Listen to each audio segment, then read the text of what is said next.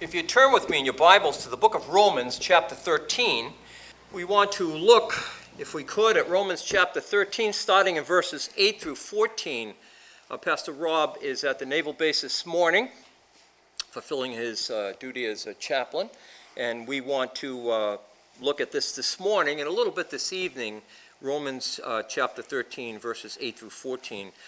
Realize the whole context of the book of Romans, chapter 13, has to do with the Christian being submissive to the Roman government, to Roman officials, and to city and state officials, which were all part of the Roman government, of course. The context here is for Christians to be obedient. It didn't matter if you were being obedient to a fellow Christian in a position or not. It didn't matter whether they were Christians or not. We would be to be obedient unto the government. Now, we have difficulties with this because of the constitutional government which we have.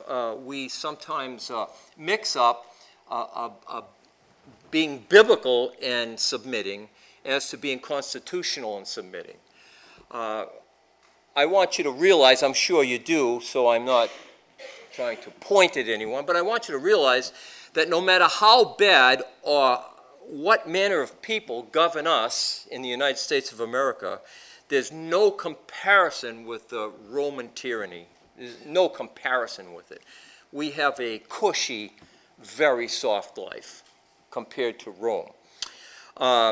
And we might object because our government, in one way or another, the leadership does not always follow the Constitution. But I would remind you that the Constitution is not a biblical document. It's a man-made document. And so if they go against the Constitution, they're not going against the Word of God necessarily. They're going against a set of rules that men have made.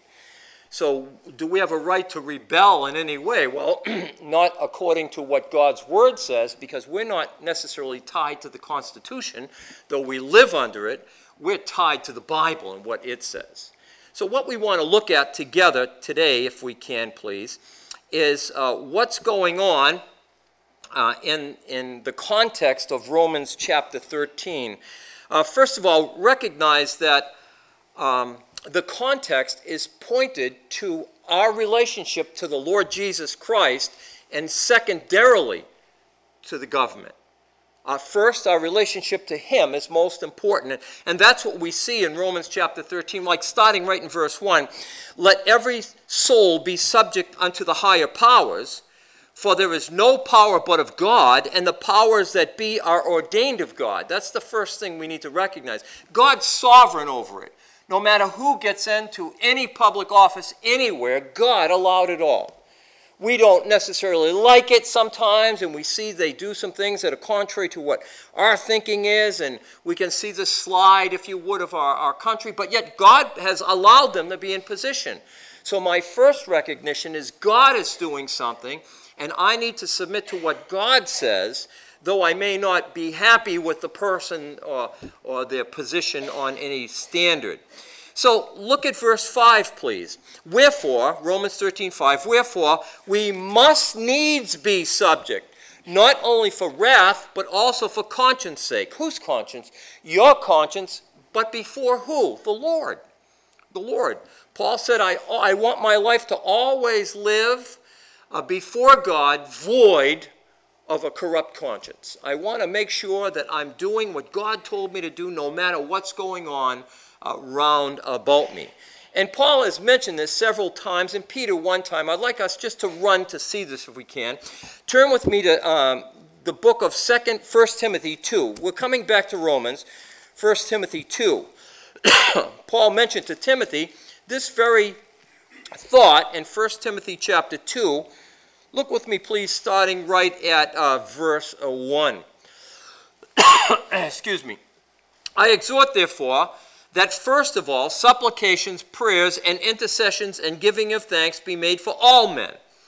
So make sure you're praying, Paul says, with the right spirit, right attitude, of course, right heart before the Lord, confessing your sin. That's not in that section, but obviously part of God's word. Now verse 2, for kings and for all that are in authority, that we might lead a quiet and peaceable life in all godliness and honesty.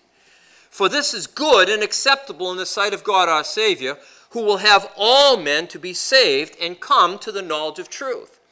So what's the primary purpose? Well, we want to make sure that they see Christ in us as we live a Christ-like life.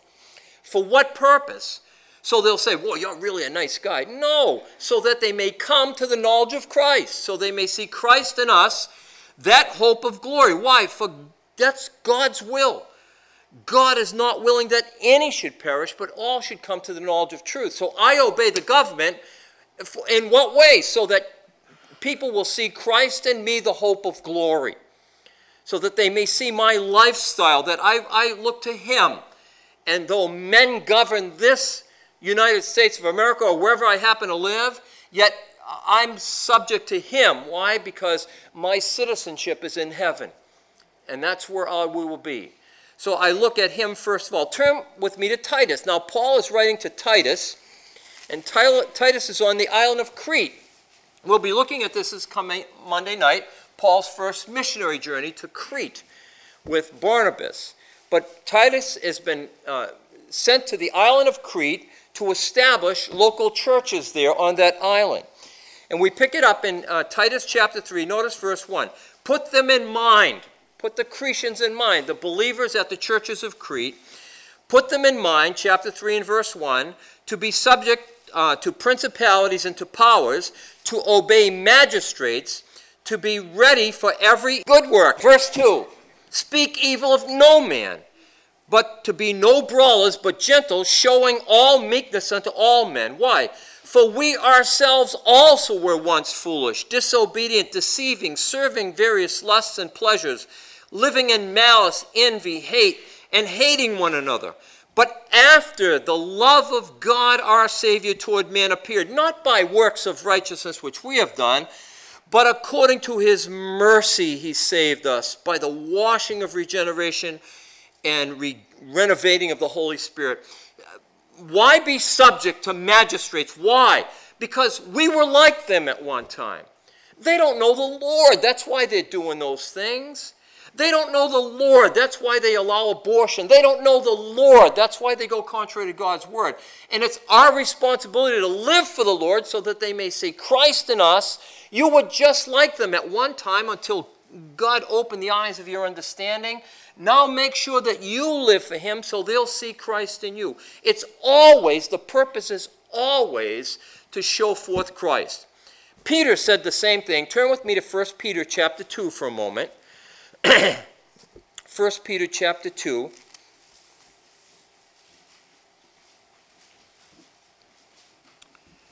First Peter chapter 2. Look at verse 13, please. 1 Peter chapter 2 and in verse 13. Submit yourselves to every ordinance of man for the Lord's sake. Isn't this interesting? It's for the Lord's sake. Why? So I might show forth Christ in my life. Whether it be to the king as supreme, or unto governors as unto them that are sent by him for the punishment of evildoers, for the praise of them that do well. For so is the will of God, that with well-doing you may put to silence the ignorance of foolish men. And the context here is Christian liberty, but notice verse 16, as free, not using your liberty for a cloak of maliciousness, but as the servants of God. And can I just give you a little thought here? We're free in the United States of America. We have liberty here in the United States of America as citizens. This is spiritual, I recognize that. But we can use our liberty here in the United States of America in a sinful way if we're not honoring the Lord Jesus Christ. Just because there's an executive decree and we don't like it doesn't mean we can sin when we're speaking about it. Just because a law is passed, it doesn't mean we have the freedom to sin because we don't like the law, or it may go contrary to the Word of God. Now, and just a side note, please, and I don't want to go on with this. Only if the government or a ruling official, only if they do want us or command us to do something that's completely contrary to one of God's mandates, only then can we refuse to obey the government. Only then. And the apostles were very clear on that. We ought to obey God rather than man. But up to that point, we are to obey the government over us. Why? Because God has given us the opportunities to worship him, to praise him, and to show forth his light. Verse 7 of Romans 13, render therefore to all their dues, tribute to whom tribute is due, custom to whom custom, fear to whom fear, honor to whom honor. I won't have you turn there, but remember our Lord Jesus, they brought him a coin and they said, listen, who should we honor? Caesar's image is on here. And if the Lord said, well, if the Lord Jesus, he's trapped, don't you know? They really got him now. Boy, they're very brilliant men. And they said, well, who should we honor? Should we honor the inscription on this coin, which was Caesar, who called himself God? And Jesus said, give to Caesar the things that belong to him, but give to God the things that belong to him. So who do we give honor to? Our Lord Jesus Christ. Who do we give worship to? Our Lord Jesus Christ. Not this country, not the leaders of this country, not the laws of this country, but our Lord Jesus Christ himself. Okay, now verse 8. Owe no man anything but to love. I want you to realize that this is not talking about loans, mortgages, credit cards. The context is taxes, fear, and honor. Don't owe anyone anything but to love. The context is taxes, fear, and honor. We owe love and honor to the people we come in contact with. Why? So they can see Christ. Just so they'll see him. I don't like what they stand for. I don't like what they're involved with. I don't necessarily like what they're doing. But they still need to see Christ in me. Many years ago now, Doris just gave me a bulletin, and it was from 50th anniversary at the church 30 years ago. I remember when I first came, we had a ceremony of 50 years of the church. And back in those days is when the airport, they were going to expand the airport. Remember, 30 years ago, they just ended up doing it now. But we were all invited to go to this meeting they were going to have about the airport. And so my wife and I went as representing, if you would, the Cornerstone Church. There were many people from the Cornerstone Church there, and there were others because the airport, of course, being in Warwick.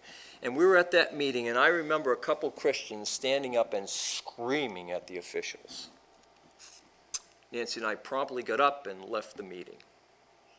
They don't represent me. They don't represent the king. Not when you're standing up and screaming at an official that you're supposed to be showing his grace, his mercy, and his love to. It was frightening to see. So we promptly left, and people asked me why, and I had to tell them, and they got upset, and they left too. Here, that is. But don't owe any man anything but what? To show forth Christ. That's the most important. You owe them Christian love. You need to show forth to them Christian love. Now, God has principles in the Scriptures about owing, doesn't he? He does. It's very clean, very clear in the Scriptures what God says. For example, keep your hand here. We'll come right back. Turn with me to Proverbs chapter 22. The book of Proverbs 22. This is fine, very complete financial understanding for us. In the book of Proverbs 22, look with me, please, at verse 7. Proverbs 22:7, the rich ruleth over the poor, and the borrower is servant to the lender. That's pretty plain, isn't it? If you owe a lot of people, you're servant to them. It's not good. It's wrong to do that. Be careful what you do.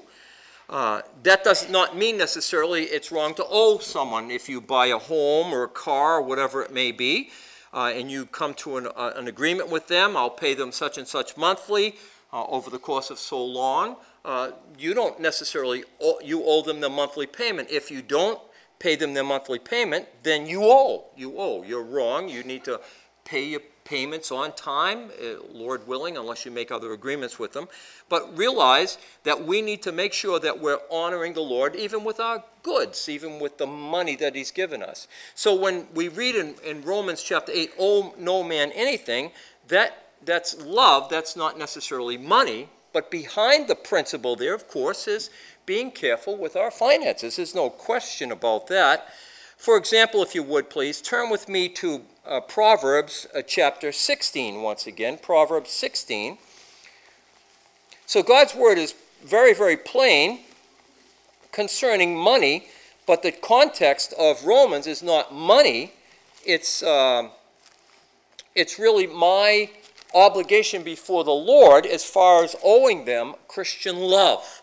We're in Proverbs chapter 16. Look at verse 8 with me for a moment, please. Proverbs 16:8. There are many, many passages. In my study of finances in the Scriptures, God makes over 2,000 references to money. 2,000. There's a lot of references in the Scriptures. But we're in Proverbs 16. Look, please, with me at verse 8 for a moment. Proverbs 16:8. Better is a little with righteousness than great revenues without right. Be content, Paul told Timothy, with such things as you have. If you're not content with what you have, you'll never be content with a lot more. You just won't. So we recognize that God is talking not necessarily about money in Romans, although God does tell us about money and owing and what to do with our finances. But head back with me to Romans now. What is he talking about in the context here of Romans chapter 13? In the context of Romans chapter 13, it's owing a debt of love to an unregenerated world. My love of God is secure. I'm in Christ. Christ is in me. But I owe a debt to a dying world, a world that is without Christ, without hope, and headed for eternal damnation. And if I can live and honor him as a citizen of a country and not rebel, that's showing forth Christ's love. I have the right to do some things, but not the right to do it. Liberty is not license. It's not so I can do what I want to do. My liberty before the Lord is to do what he wants me to do. Make sure that I'm doing his will. So in Romans chapter 13 and verse 8, owe no man anything but to love one another. For he that loveth another hath fulfilled the law. Now love one another. That includes my brethren in the church. By this, Jesus said, by this shall all men know that you are my disciples. And by the way, we want them to know that, don't we? We really do. We want people to know we're Christians. Why? Well, because we want to tell them about Christ. We want to let them know that he's the way, the truth, and the life, and no man can come to the Father but by him. That's what we want them to know. There's no such thing as a secret Christian. Someone's a secret Christian probably isn't a Christian at all. We need to show them Christ in us, that hope of glory. And so when we show forth the love we have for one another, we show forth Christ. And a love that we owe, a debt that we owe. Paul said, woe unto me if I teach not the gospel of Christ. We need to tell unsaved people about him. And then Paul, of course, brings that to its fullness. As far as a Christian is concerned, love is what keeps the whole business together. We're coming right back. Turn with me to Colossians chapter 3, please. Colossians chapter 3. Paul told the church at Colossae, love is what keeps the whole body of Christ together. We see that in Colossians chapter 3. Pick it up, if you would, please, in verse 13.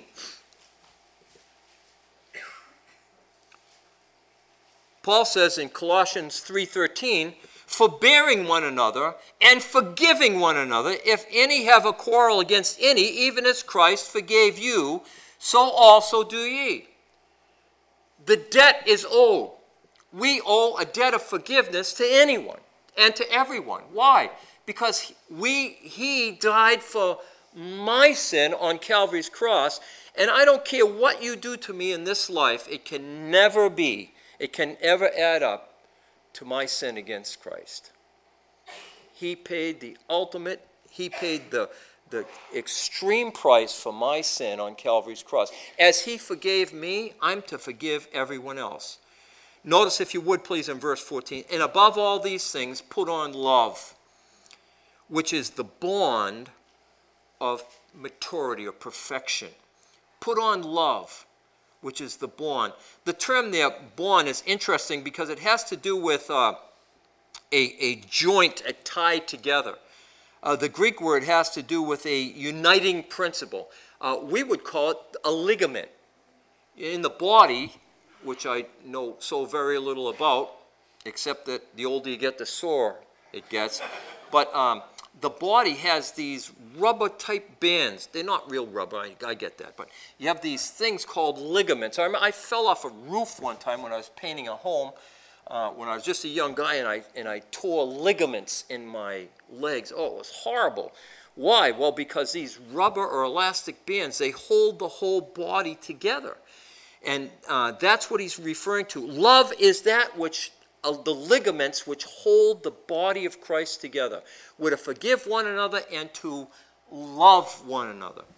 Now, our problem is, our perception of love is that I always do what makes the other person happy. But that's not what the scriptural principle of love is. Love is doing what's best for the person loved, not necessarily what they love. It's doing what's best for them, not necessarily what they want. I love my children with all my heart, but there's a limit to the candy you can eat. I love my children with all my heart, but there's a limit to what you can do in this life without being corrected. There needs to be correction. Why? Because we love them. I love my grandchildren, but every once in a while I have to say, well, that's not right. And do people take correction well? Not always, do they? I know I'm one. It's hard sometimes when people correct you, but you know what? The Spirit of God says to you, he's right or she's right. And what you're doing is not right. And that's when we need to love them with a pure heart. So Paul is talking about this love. It's a debt that we cannot pay off.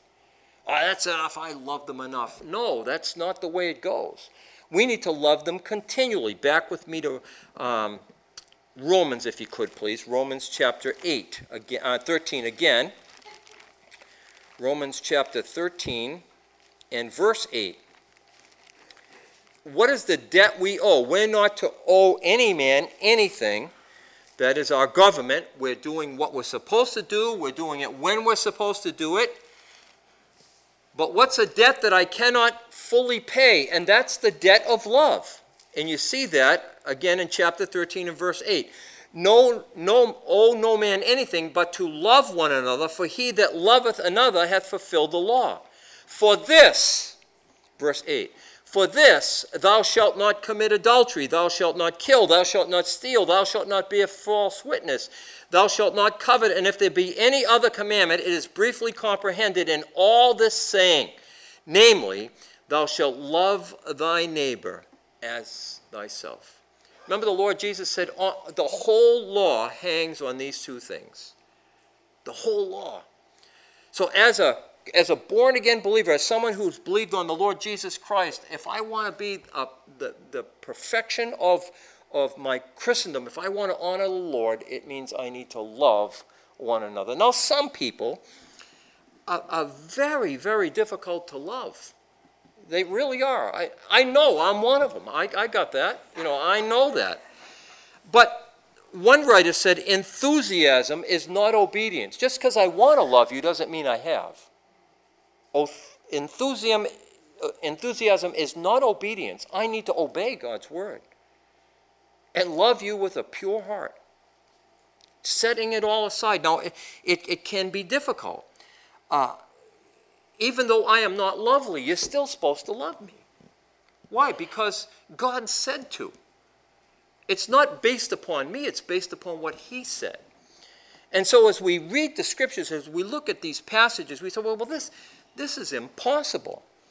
But I might remind you, these are not idealistic, hopelessly impractical, unattainable verses.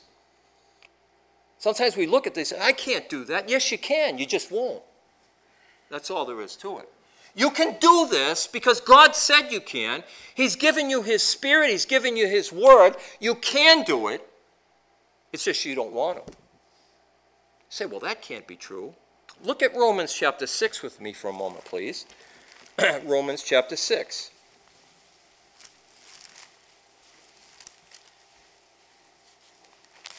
This is a very interesting section of Romans, and we'll be dealing with this in Sunday school. But Romans chapter 6, let's start right off in verse 11, if we could, please. Paul tells the Roman church, as in chapter 13, he's talking to the Roman church, believers, Jews, Gentiles alike, they're all there in the Roman church. Likewise, reckon ye also yourselves to be dead indeed unto sin, but alive unto God through Jesus Christ our Lord. Let not sin, therefore, reign in your mortal body, that you should obey its lusts. Neither yield ye your members as instruments of unrighteousness unto sin, but yield yourselves to God as those that are alive from the dead, and your members as instruments of righteousness unto God. For sin shall not have dominion over you, but you are not under the law, but under grace. God has given us, the scriptures and writers call it divine enablement. You have the ability to hold off sin and to hold on to God's word and to fulfill it. Verse 15, what then shall we say? Because we are not under the law, but under grace? Shall we sin? What shall we say? Shall we sin because we are not under the law? No, of course not. Just because I'm a New Testament Christian doesn't mean I can break the laws of God. He's commanded me not to do that, as a matter of fact. In verse 16, know ye not to whom you yield yourselves servants to obey, his servants ye are whom you obey, whether unto sin, unto death, or obedience unto righteousness. Whoever you yield yourself, whatever, the world shows a devil on this shoulder and an angel on this shoulder, and we know it's man's thoughts and very far from the word of God, but literally, I have a choice. Am I going to obey what God said, or am I going to do my own feelings? And if you trust your feelings, boy, you're going to go wrong every single time. Every single time you'll go in the wrong direction. Why? Because our ways are not God's ways. Our thoughts are not God's thoughts. His thoughts are much higher. Paul said, the things I want to do, that's the very thing I don't do, and the things that I don't want to do, those seems to be the very things I do. There's a battle. It's a battle in the Christian life. And what we need to do is not yield ourselves as instruments of unrighteousness. God said that we are to love one another with a pure heart, fervently, make an effort at it. It's not a suggestion, it's a command. Turn with me to John for a moment, John chapter 15. The Lord Jesus is talking to his disciples, and he says in John chapter 15 that they are to love one another. And as we approach this passage, I want you to recognize that these things do not come necessarily naturally, do they? Love your enemy. What? What? That doesn't come naturally. You can only do that through the Spirit of God, his power, and the Word of God. We want to hate our enemy. I hate that guy. Listen, he's unsaved. He's unregenerated. He doesn't know anything else. He doesn't know anything else. And some Christians actually end up hating other Christians. Have you ever seen that? It's a sad thing. Now, we need to recognize we're not always going to get along perfectly with everyone. We're not always going to agree perfectly with everyone. But to hate them is called sin. To hate them is called sin. We're in John chapter 15. Notice this, if you would please, in verse 12. This is my commandment. We got that? John 15:12. This is my commandment, that you love one another as I have loved you. Wow. It's commanded. It's not an option. So you actually have to love me. I'm really happy about that. But I have to love you. Why? Because God's word said. Because God. It's not because you're a nice person, because you might not be. It's not because you're always doing me favors. Did you ever notice that? Some Christians, the squeaky hinges, they always have a need. They always have, and as long as you're always fulfilling the need, they'll always love you. But the minute it stops, so doesn't the love. That's not what God's saying. God's love is based upon his command, not your response. It's always that way. And I'll remind you of a couple of passages, please. I'm just going to read passages and let you know and give you the information. Romans 12:9, let love be without hypocrisy. Romans 12:10, brotherly love. Keep administering brotherly love. Galatians 5:22, the fruit of the Spirit is love. Ephesians 3:17, rooted and grounded in love. Ephesians 4:2, forbearing one another in love, edifying itself in love, walk in love, that you that love may abound, Paul says in Philippians. Be like-minded, having the same love. Colossians 2:2, being knit together in love. 1 Thessalonians 3:12, abounding in love one toward another. 1 Peter 1:22, see that you love one another. 1 John 1:4, beloved, let us love one another. I get the message, don't you? And that's just a sampling of the many, many passages of Scripture where God tells us that we're to love the unlovely.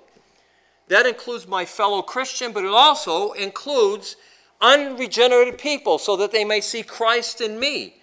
Turn back with me to Romans chapter 13 now, please. Romans chapter 13 again. I am to love you with a pure heart, fervently, and I'm also to love those people who don't know the Lord Jesus Christ. Now it's the same, only different, isn't it?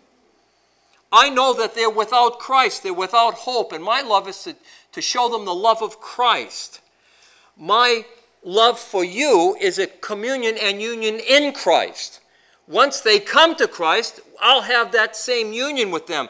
But until then, I'm to show them the love of Christ that flows from within me so they may see that love of our Lord Jesus come out of me. We're back in Romans chapter 13 once again. Again, the context is always my life before the Lord and that I'm doing what's proper and fitting in his sight. Pick it up in verse 11. And that, knowing that the time, that it is now high time to wake out of sleep. For now is our salvation nearer than when we believed. See, recognize that the time is short. You say, well, I was saved 35 plus years ago. And back when I first became a Christian, people were telling me Jesus could come anytime. And I thought, well, what's he waiting for? I've been saved a whole week and he hasn't come yet, What's going on? Listen, it's not necessarily talking about his coming back anytime, the context here. The context is there's a time when it's too late. I want to be a good witness to that guy at work. I want to be a good, because he has all kinds of problems. He's not a nice guy. And I want him to come to Christ. You get to work on Monday morning, you find out the guy's dead. It's over. It's over. I've had this happen to me. You have too. People say, can you pray for so-and-so? He died. No. It's too late. It's too late. I'll pray that the people around him will somehow get a gospel message, but when someone is dead, when they're absent from the body, they either go on to eternal damnation or they go on to glory, depending upon their relationship with Christ. Listen, the night is far spent. the day is at hand. Our salvation, Christ could come at any moment, but also they could leave at any moment. So God wants us to make sure that we are not in the dark, asleep, if you would. He uses these metaphors about sleeping and nighttime. God's word often talks about these human parallels, but he wants us to look at them in a spiritual manner. Look, verse 11, and that knowing the time is now at hand. It's high time to awake out of sleep, for now is our salvation nearer than we believed. You could die tomorrow, or the person you want to witness to could die tomorrow, or the Lord could come tomorrow. Either way, there's a finality to the whole business. Verse 12, the night is far spent, the day is at hand. Let us therefore cast off the works of darkness, and let us put on the armor of light. You know, I looked up a few passages. I'll just read these to you. You've heard them, I'm sure, at least you know about them. About the darkness. Sinners, and people who do not want to be exposed hide in darkness. Did you ever notice that? Very, very few midday break-ins. Usually it's at night. Before I became a Christian, I used to go to nightclubs and things like that. Always dark. Very dim lighting. The darkness is referred to as people hiding in sinfulness. Let me read a passage to you from the book of Job. In the dark they digged through houses, which they had marked out for themselves in the daytime. They know not the light. Isn't that beautiful? In the dark they digged through houses, which they had marked out for themselves in the daytime. They know not the light. See, thieves, they look for a place during the day and they hit it at night. They hit it at night. And churches, when I was at the Church of the Open Bible in Burlington, I locked the door that night. I went home to my home with my wife. I came back the next morning. The windows were smashed, and someone had broken in the nighttime. Broke in a church and stole some money from the church, smashed a few things, and did some damage. But they don't know any boundaries. Why? Because they are of the night, of the darkness. Proverbs 28 says, he that covers his sin shall not prosper, but whosoever confesses and forsakes them shall have mercy. If you try to hide your sin, cover it. Even in darkness, God knows. Woe unto them that seek deep to hide their counsel from the Lord, and their works are in the dark. And they say, who sees us? And who knows us? Isaiah said. Trying to hide sin in the dark. Woe unto the rebellious children, saith the Lord, that take counsel, but not of me, and that cover with a covering, but not of my spirit, that they may add sin to sin. They try to hide their sin, and all they're doing is multiplying their sin. The last one is found in the book of Ezekiel. Then said he unto me, Son of man, hast thou not seen what the ancients of the house of Israel do in the dark? Every man in the chambers of his imagery. For they say, the Lord sees us not, the Lord has forsaken the earth. See, men think they're hidden from God because they've done something in secret or in the dark. And God says, no, it's not hidden from my eyes at all. You know the passage, I won't have you turn there, but in the Psalms, where shall I go from the presence of the Lord? Where can I hide? And then the psalmist goes on to say, that surely I'll say, the darkness shall cover me. And then God says, no, the night and the day, they are alike unto me. I know everything all the time and see everything all the time.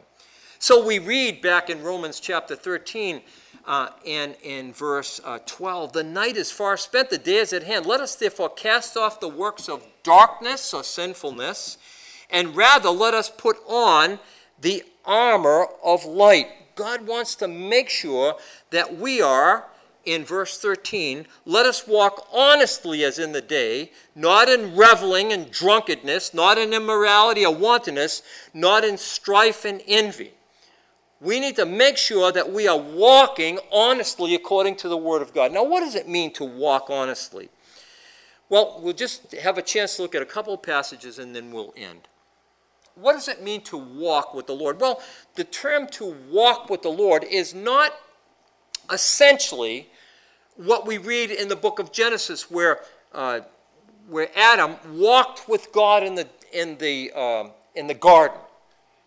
However, there's a very close proximity of that picture. I can picture, can't you, Adam walking in the garden and an image of our Lord Jesus walking along with him. I can imagine that in my mind, but we don't know what that was like. But we know this, when we're talking about walking with the Lord, it means to abide. It means to remain. It means to stand fixed in him. It's not I'm walking with him down a road or he's sitting in the seat next to me. That's not the reference. But rather he's in me. He's in me and I am to abide in him. And I want us to look at a couple of passages quickly. Now, what does all this have to do with the government? Well, unless I'm walking in him, they're only going to see my flesh. They're only going to see my flesh. I had an occasion back many years ago to go to City Hall and apply for we had a swimming pool. I lived in this house next door and the yard was much, much bigger. And I wanted to get a swimming pool and I went to apply for this permit to get a swimming pool anyway. So I went down to City Hall and I asked the lady for a permit to put in the swimming pool. And I think she said some figure, and I don't remember it all. All I remember is I was horrified. She said, well, that'll be $150. What? The guy just before me got a permit for $150 to put an addition on his house. I'm thinking, wait a minute, I'm putting a pool in. We can only swim in it about 2 weeks a year, it's so cold. And I said to her, but Miss, I guess I don't understand. How come his was $150 for that and mine's $150 to put a fence around? I said, that seems like an awful lot of money. And she knew that I was in the ministry. She said, well, just take up another collection. I was on fire. I could have spontaneously combusted right there. Because now she took it from me to the Lord. See? Thank the Lord I didn't react. Thank the Lord. But if I had not been walking with the Lord, what do you think that lady would have saw? Not Christ in me, the hope of glory, but this filthy garment that I walk around in. That's what she would have saw. She would have saw my flesh. It didn't get straightened out, by the way, in case you're wondering. But recognize this, that when God says to walk, he calls me to a responsibility that I cannot shirk. He gives me the power to do it. He gives me the strength to do it. He gives me the direction to do it, but he says you have to do it. Turn with me, if you would, please, to Ephesians chapter 4, and we'll close with this, Ephesians chapter 4. Lord willing, if you come out tonight, we want to look at this walking in the power of the Spirit of God. So what does my spiritual life have to do with unsaved people? We want them to see Christ in us. We want to show them his love for me, his working through me, so they'll desire what I have. They'll want that.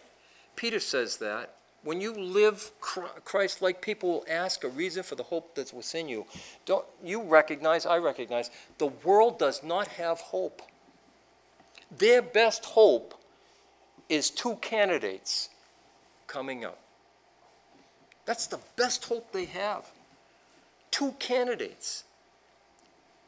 Probably the pick of the draw. Who's going to be up for election next year? What will our country be like no matter who gets in? That's all they have, you see. Will their money stay the same? Will Social Security be taken away? Will taxes be enforced? Will there be tolls? Will there be... That's all they have, and there's no hope there. But We want them to see the hope that's within us, the Lord Jesus Christ. We're in the book of Ephesians, chapter 4. Look at verse 1. I, therefore, Paul, can you note this, please? The prisoner of the Lord. Paul was incarcerated at Caesarea Maritima. Those involved in my class on Monday night, on the coast, he was under house arrest in that town. And God used that troublous time for the Apostle Paul, a death-threatening time for the Apostle Paul. He used that for Paul to pen this. And what did Paul say?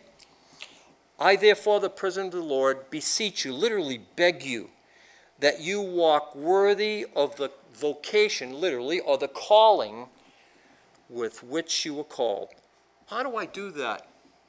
Screaming out at business meetings in the town council. Calling up and calling people names that are in the government. How do I do that?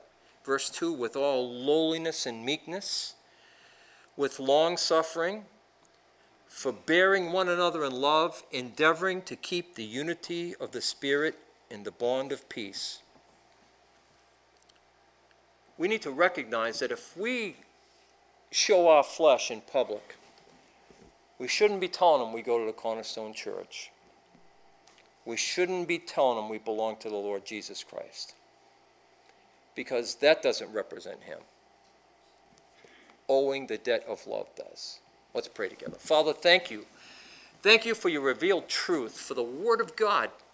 Father, we live on uncertain times, and our government, Lord, is not fulfilling, certainly not your word. Neither do they fulfill the Constitution that governs us. And yet, Lord, we fully recognize that our citizenship is in heaven. So, Father, help us to live as your representatives here on earth, that we might live for the Lord Jesus Christ, that we might show forth his name and his praise, that we would act accordingly, that we would walk according to the vocation in which we were called. Thank you for this time together. I thank you for this place where we can meet together, where we can be exposed to your word. Help us to leave here being doers of the word and not hearers only. We pray in Jesus' precious name. Amen.